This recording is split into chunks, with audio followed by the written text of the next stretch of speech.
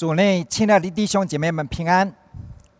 虽然目前疫情仍然很严峻，但是上帝让我们还活在这个世界上面，可以一起来敬拜他，所以我们要感谢上帝。阿们。今天早上我要跟大家来思考两段的经文，一段是在箴言书22章第6节，另外一段是在申命记第6章第6到第9节。箴言书22章第6节这样说：教养孩童是他走当走的路，就是到老他也不偏离。申命记6章6到9节说：我今日所吩咐你的话都要记在心上，也要殷勤教训你的儿女，无论你坐在家里，行在路上，躺下起来，都要谈论，也要习在你手上为记号，戴在耳上为经文，又要写在你的房屋的门框上，并你的城门上。我们一起祷告。主，我们来到你面前来思考你的话语的时候，求你真理的灵在我们当中来教导我们，帮助我们讲的听的都从你的话语当中一样得到造就。奉主耶稣基督的圣名祈求，阿们。根据一个统计显示，在北美洲每一个小时就有58个小孩子自杀，有134个青少年人离家出走，有28个未婚少女怀孕生孩子，有44个少女堕胎，有376个青少年人酗酒，有1352个青少年人吸毒。在北美洲85%的中学生喝酒，57%的中学生吸毒。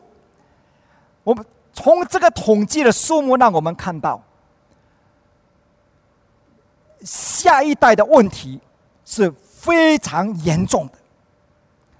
当我们查看以前的家庭生活的时候，我们会看到以前的家庭一般来讲是只有父亲在外面做工赚钱，母亲一般来讲是留在家里面照顾小孩子。不过因为近代社会的冲击，大多数的家庭需要父母亲两个人白天在外面工作，才能够有足够的收入来维持家庭的开支。那么照顾孩子的责任就逐渐由社会不同的单位来负责，比方说托儿所、保姆、学校、社会工作人员、老师等等这样教导下一代的责任就落在政府的教育局与社工人员的手中了，就由他们来决定如何教育我们的下一代。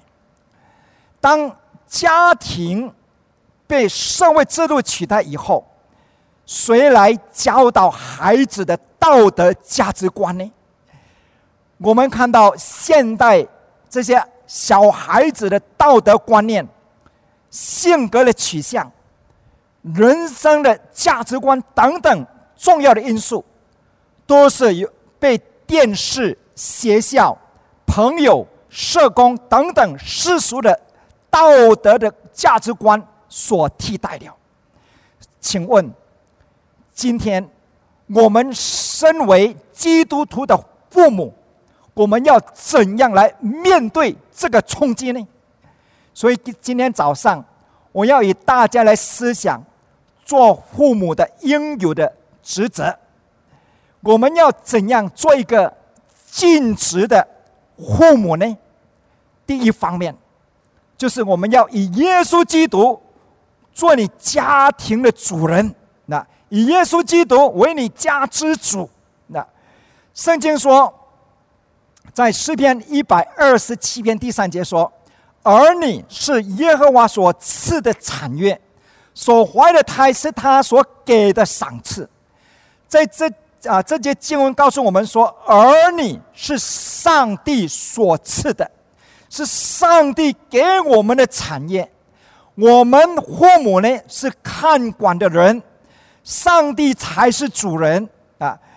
所以我们做父母呢，我们必须好好来照管神给我们的儿女啊，不要使他们在神的家中失落了。神把下一代交托给我们，是因为他对我们的信任，所以他把这个责任托付在我们的身上。既然神这样看重我们，把做父母的责任来交托给我们，我们就要好好珍惜这样的特别的权利。我们要认定儿女是上帝所赐给我们的产业，上帝才是主人，做父母的只是管家而已。所以呢，父母呢应该按照神的原则来管理他的产业啊。我们不可以随便来虐待他们，也不可以把他们宠坏了。我们身为父母的，我们必须将正确的人生观、正确的价值观来教导他们。诗篇127篇第4节这样说：少年时所生的儿女，好像勇士手中的剑。儿女好像勇士手中的剑一样，剑必须放在剑袋里面。剑是勇士用来防御敌人的攻击的一种的武器，所以剑呢是对勇士来讲是非常重要的非常重要的武器。但是勇士的剑如果没有放在剑袋里面而反而是落在外面的时候，就会被别人拿去，被仇敌拿去。那当仇敌拿到你的剑的时候，他就会用你的剑来射你的心啊！所以今天我们看到有一些呢父母亲，他们没有好好管理自己的儿女，没有好好呢来管教他们，就让他的儿女四处漂流。儿女要什么他就给他什么，儿女要去哪里他就让他去。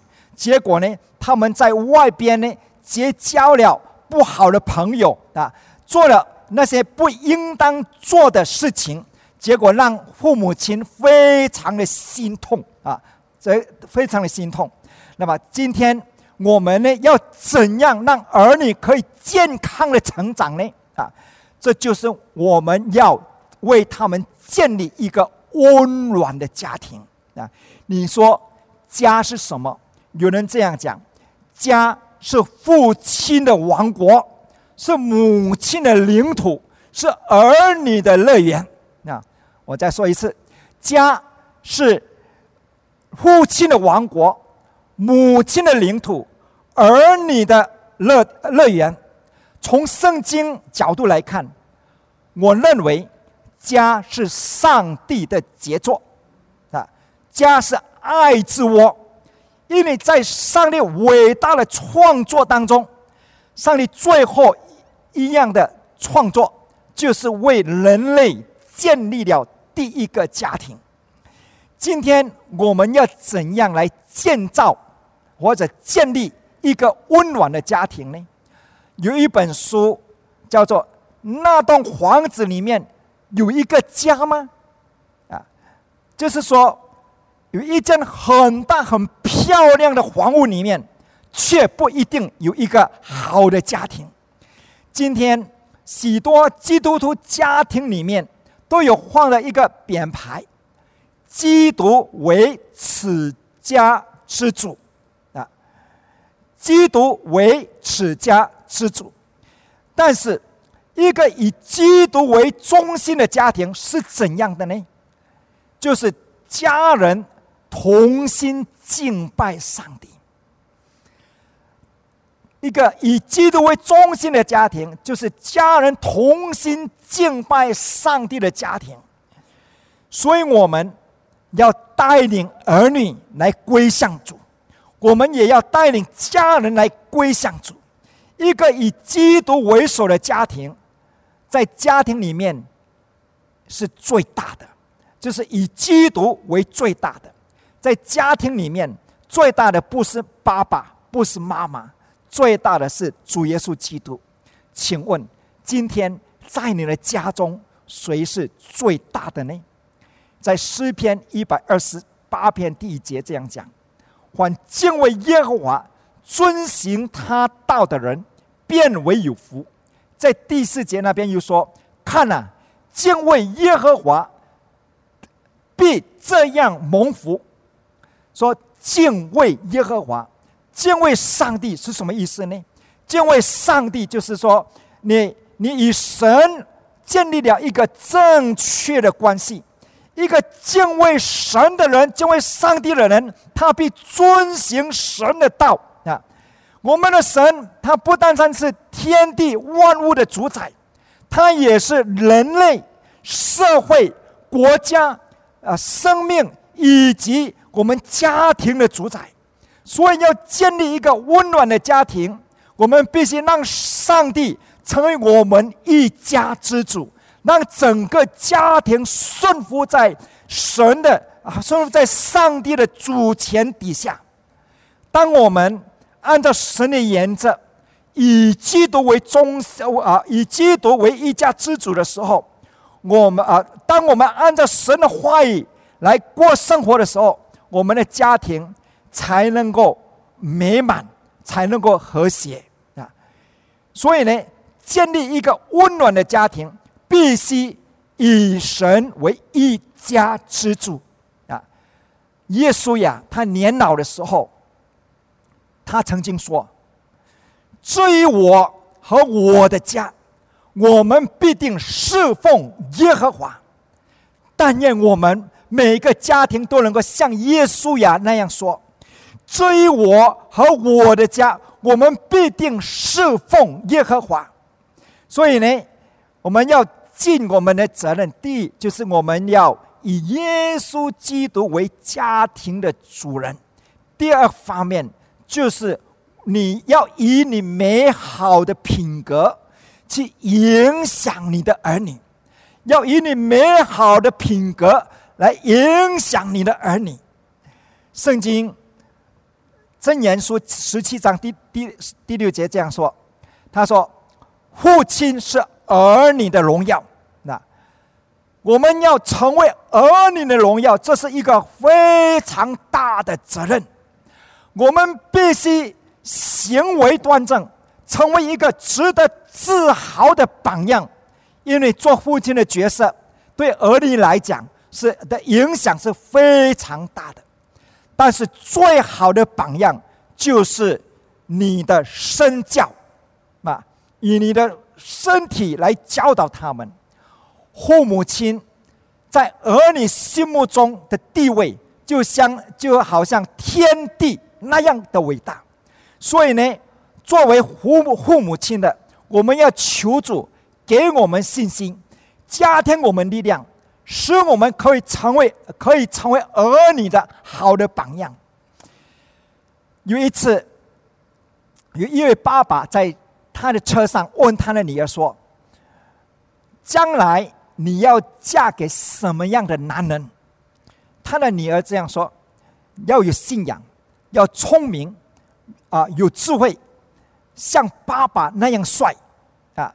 但是爸爸有一点懒惰，他爸爸就说：爸爸一向都很勤劳，哪里会懒惰呢？哪里会懒惰呢？那女儿说：因为爸爸不洗碗，爸爸不做饭啊！可见爸爸在儿女心目中是很重要的，是很重要的。在每日灵粮里面有一篇文章这样说：一个爸爸跟他的孩子在沙滩上面散步，爸爸走在前面，儿子走在后面忽然间儿女喊了一声说：“爸爸，爸爸，你看，我走在你的脚印的里面。”原来爸爸在沙滩走过去的时候留下一连串的脚印，那么孩子就跟着爸爸的脚印走这个呢，对爸爸来讲有一个很大的感触。的确，儿女他不单单在沙滩上面跟着爸爸的脚印走，在我们的生活方面，每方面他们很自然的会跟着自己的脚步来走。所以今天我们做父母亲的，我们要非常的谨慎因为我们的儿女会跟着我们的行踪我们没有1分钟可以逃避过他们的眼睛。我们所做的一切，他们都在学，他们都在看，他们都在学。他们说他们长大以后要像父亲一样，要像母亲一样。因为我们今日的行踪就是在塑造他们未来的人生。所以今天呢，我们要在他们生命当中树立一个美好的模范。我们相信父母亲在儿女成长的过程当中，一直扮演着一个很重要的角色和地位，他的影响非常深远。父母亲的一句话可以改变儿女的一生。所以今天我们要珍惜每一个可以影响儿女的机会。我们能够影响儿女的机会不是很多，只有几年的时间而已。而且这几年可以影响到他们的人生的日子的年日。大部分时间我们都在忙着自己做自己的事情，做自己的事业，发展自己的事业。但是我们知道，他们孩子到一个年龄，他们要上学，他们会花更多的时间与他们的同年龄的孩子在一起。但是我们要知道，人生最重要的功课是在童年的时候学的所以我们要抓紧每一个可以影响他们的机会来影响他们。但是最好的教养是什么呢？最好的教养就是以身作则用我们的榜样来教养他们。因为父母的儿女父母的言语举止都不断的在影响着他们的人生。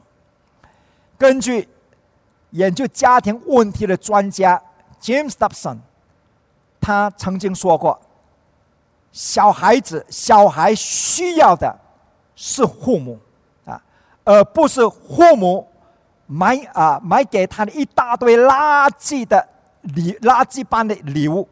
意思说什么呢？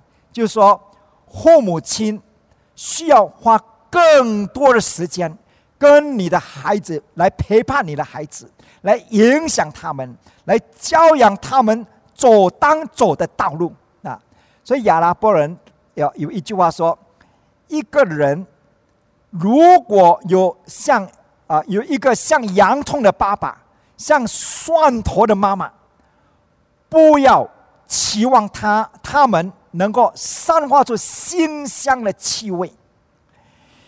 在圣经当中，让我们看到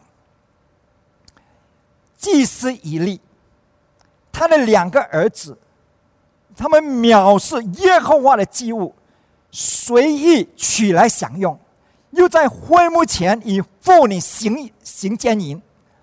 他们犯了这样的大罪这样极大的极重的罪恶的时候，圣经说，这个做祭司的爸爸以利却没有禁止他们。所以上帝就责备以利说，我所吩咐现在我居所的祭物，你们为什么践踏？将我民以色列所献美好的祭物回己呢？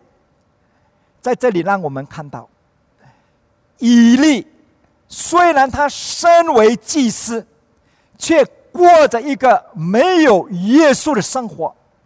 他虽然身为祭司，却过着一个好像没有信仰的生活。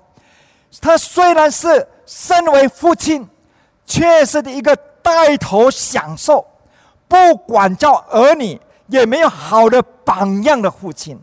难怪上帝让他2个儿子在同一天里面死掉，又使他家中没有一个老人，这是很大的咒诅，所以我们要受警戒啊。相反的，在圣经里面让我们看到一个很好的见证，就是约伯的见证。在圣经里面记载，约伯是一个好的父亲。圣经说，约伯是一个完全正直、敬畏上帝、远离恶事的人。他是一个属灵的好父亲。圣经说，他经常警醒为儿女祷告。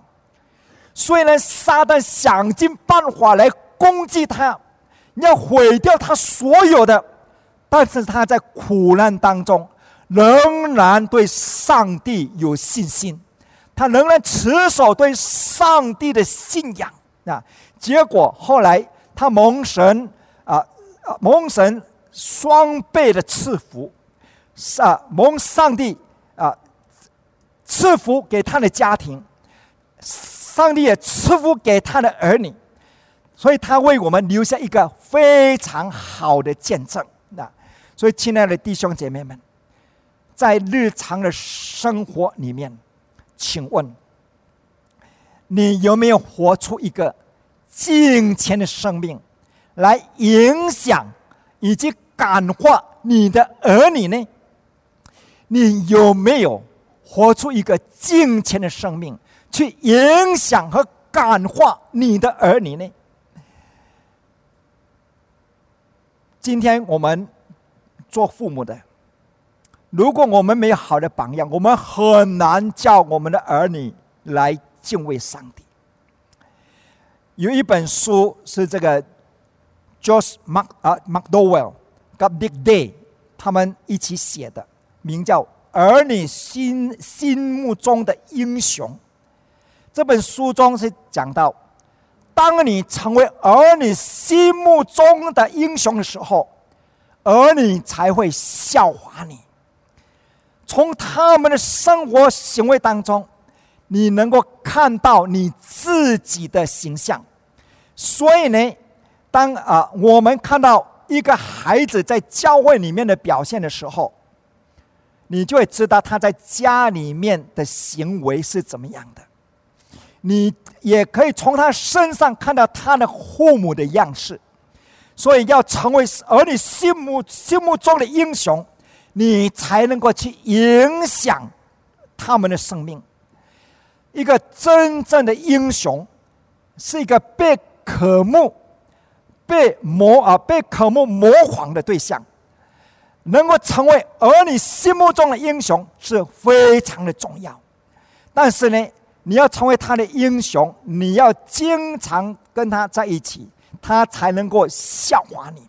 所以呢，你要花更多的时间跟他相处。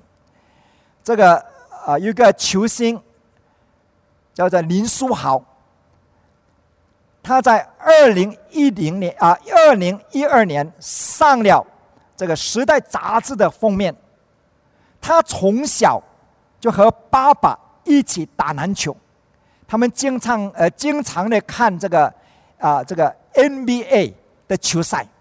那他很渴慕有一天他可以加入 NBA 的球队。他的爸爸很支持他的梦想，但是却提醒他，你不要忽略去教会和参与教会的服事。所以今天我们看到林书豪弟兄，他除了打球以外，他没有忘记去教会。他也常常跟年轻人来分享他的见证。所以亲爱的弟兄姐妹们，求主加添我们力量，也加添我们信心，让我们借着自己的生命去影响下一代，来行走在神的正道上面。阿们，阿们啊！所以今天我们要尽做父母的责任。第一，我们要以耶稣基督为家庭的主人。第二，我们要以我们美好的品格去影响我们的儿女。第三，我们要将信仰传承给下一代，就是要将你的信仰传承给下一代。在申命记6章第2节这样说：好叫你和你子子孙孙一生敬畏耶和华你的上帝，谨守他的一切律例诫命啊，就是我所吩咐你的，使你的日子得以长久啊。上帝要我们和我们的子子孙孙一直遵行他的话，所以他说要殷勤教训你的儿女，使他们一代又一代的来敬畏上帝，一代又一代的来尽心尽性尽力来爱上帝。在这个敬畏上帝的见证是一代传给一代，一代传给一代。所以今天我们要带领我们的子子孙孙来认识神，来敬畏神啊。圣经箴言书22章第6节说：教养孩童是他走当走的路，就是到老他也不偏离在以弗所书6章第4节也说：你们做父亲的不要惹儿女的气，只要照着主的教训和警戒来养育他们。我们做父母的都很疼爱我们的儿女，当他们还没有出生的时候，还没有出世的时候，我们就为他们预备了他们所需要的一切。当他们出世以后，我们就买最好的奶粉，买最好的衣服，买最好的摇篮给他们。当他们长大了，我们为他们选择最好的学校，给他们穿最好的，吃最好的，他们所需要的样样都是你认为最好的，都给他他所需要的样样都是父母亲为他们选择。但是有许多做父母的却忽略了，或者是忘记了一件很重要的事情，就是你的信仰。就是你的信仰，你没有为你的儿女选择他的信仰，这是做父母最大的失职。你不要以为信仰是自由，你不要以为让儿子长大以后自己才去选择他的信仰。你有没有想过，他从小到长大，每一样都是你为他选择的，就是他将来要结婚，也要经过你同意，你才可以接受的。那为什么他的信仰就要让他自己做决定呢？如果我们没有好好教导儿女来认识神，来敬畏神，有一天上帝要向我们追账。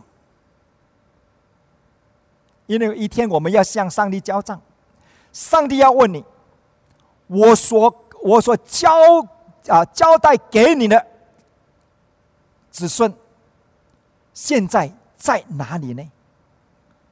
我所交代给你的儿女现在在哪里呢？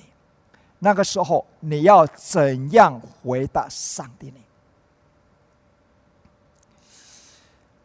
所以我们要抓紧机会，当儿女还小的时候，好好教导他们，让他们能够认识上帝，能够来敬畏上帝。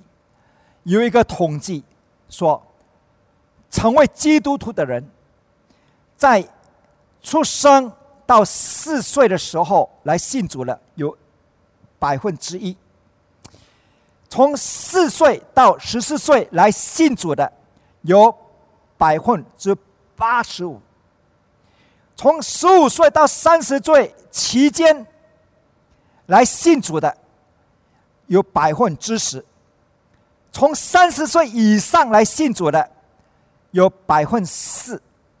所以在这个统计的数目里面，让我们看到最容易接受福音的就是4岁到14岁这个期间的儿童。所以今天我们要特别注意4岁到14岁中间的儿童，在这个期间你所教导他的，他很容易接受。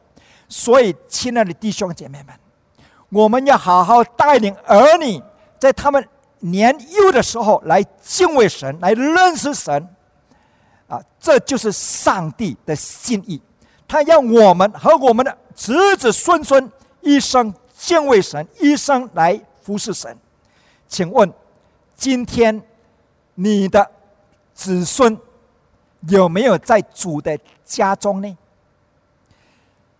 请问今天你的子孙有没有在神的家中呢？在圣经里面让我们看到，神教导这一代的时候，他同时注重下一代的教导。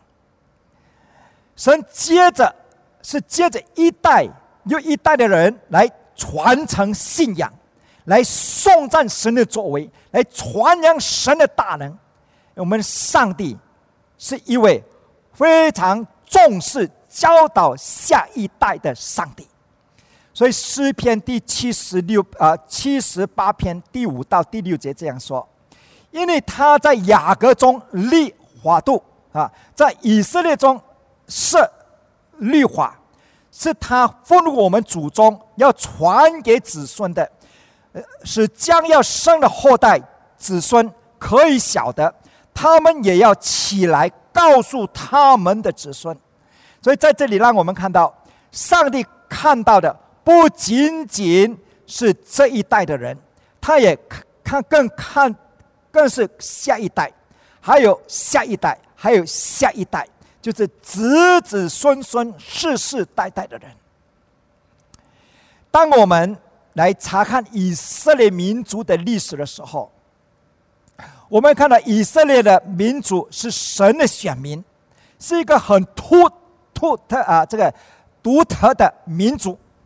在历史上面，他们虽然是一个多灾多难的民族，在过去2000多年当中，他们流离失所，常常遭到外邦人的毒杀和凌辱。虽然他们经历了许多的痛苦与艰难，但是他们却是非常优秀的民族。根据统计，获得世界诺贝尔奖的科学家当中，有17%是犹太人。美国获得诺贝尔奖的科学家当中，有27%是犹太人。在美国雇佣的当中，有20%是犹太人。美国每5个大学教授里面有1个是犹太人。美国每5个大学生当中有1个是犹太人。美国人有一句话说：全球的财富在美国，美国人的财富是在犹太人的口袋当中。犹太人占美国总人口3%，却控制了美国的经济70%。犹太人不但控制了这个华尔街，统治了这个好莱坞，甚至操纵了全美的新闻的媒体。所以美国的3大报纸《纽约时报》、《纽约时报》、《华尔街时报》、华盛顿邮报的主人都是犹太人。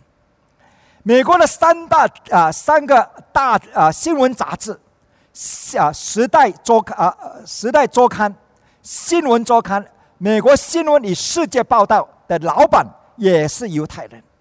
犹太人被称为世界上面是最聪明、最神秘，也是最富有的民族。为什么犹太民族这么的优秀？就是因为这个民族是一个极其重视